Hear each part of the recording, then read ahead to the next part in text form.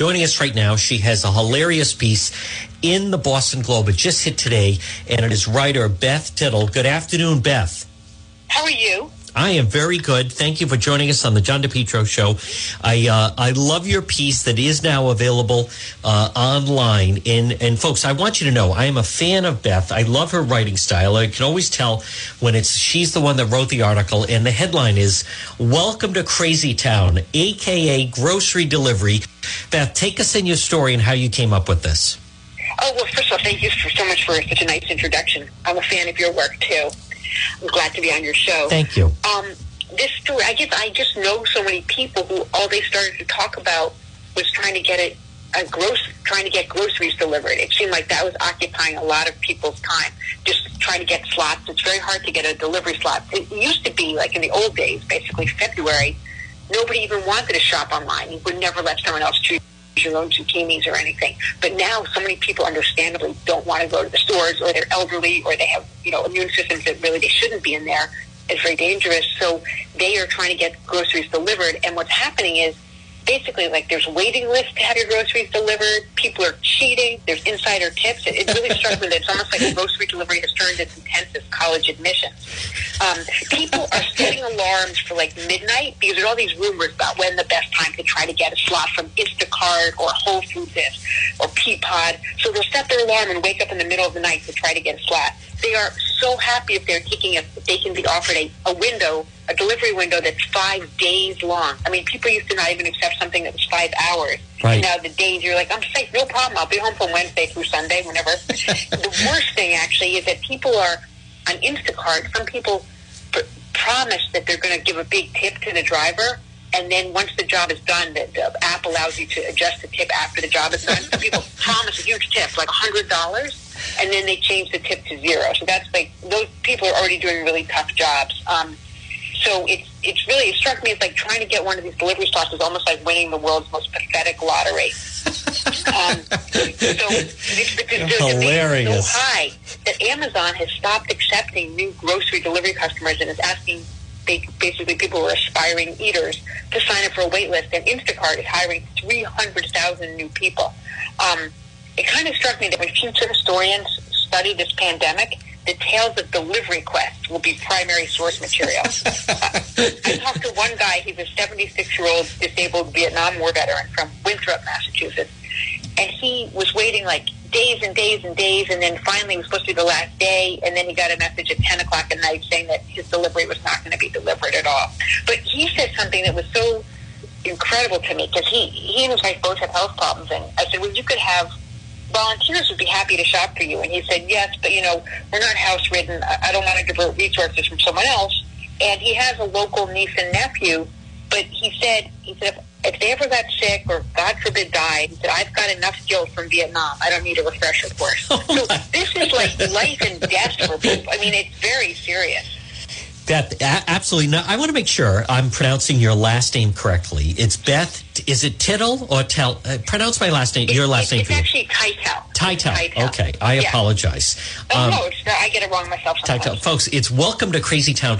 And Beth, one of the reasons I immediately related to this with the grocery delivery is several fronts. Number one, I have a brother that lives right near Worcester in Massachusetts, and he described that he and my sister-in-law, that somehow they live kind of, it's way out, and they get up at 2 a.m.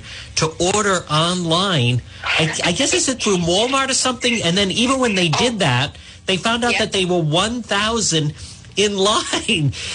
So closer to home, I have a 17-year-old junior in high school, and there's a very popular grocery store in Rhode Island called Dave's, and people love it, and they don't have delivery. So I have now been encouraging her to start a Facebook page saying, I will shop for you at Dave's in East Greenwich, because I think there's a market for that. Will you set it up? Because they don't do delivery for that.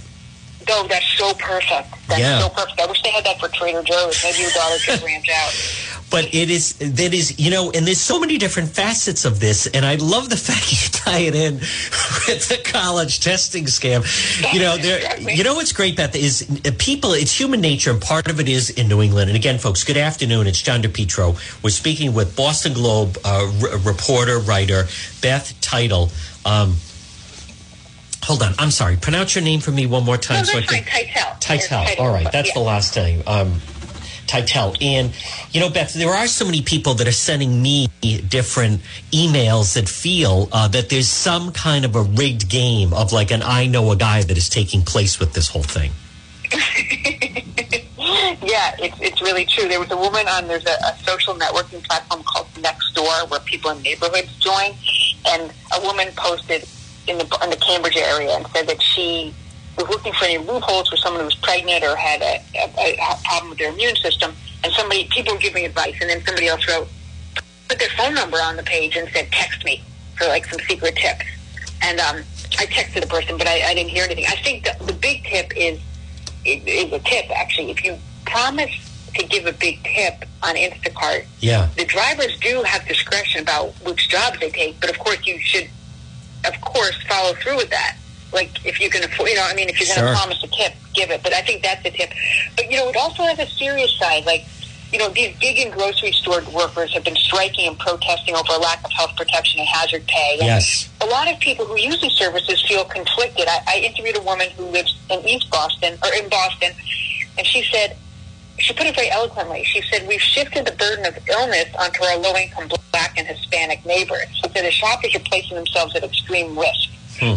And then I spoke to a shopper who lives in East Boston. She works for Instacart, and she described for me how the job is so much harder than it used to be. Like, the shoppers have to often wait in line outside a grocery store, or there's nothing on the shelf, so they have to constantly be texting back and forth with the person whose order they're doing. Like, they don't have elbow pasta when you accept, linguine, or they don't have this. It takes so long.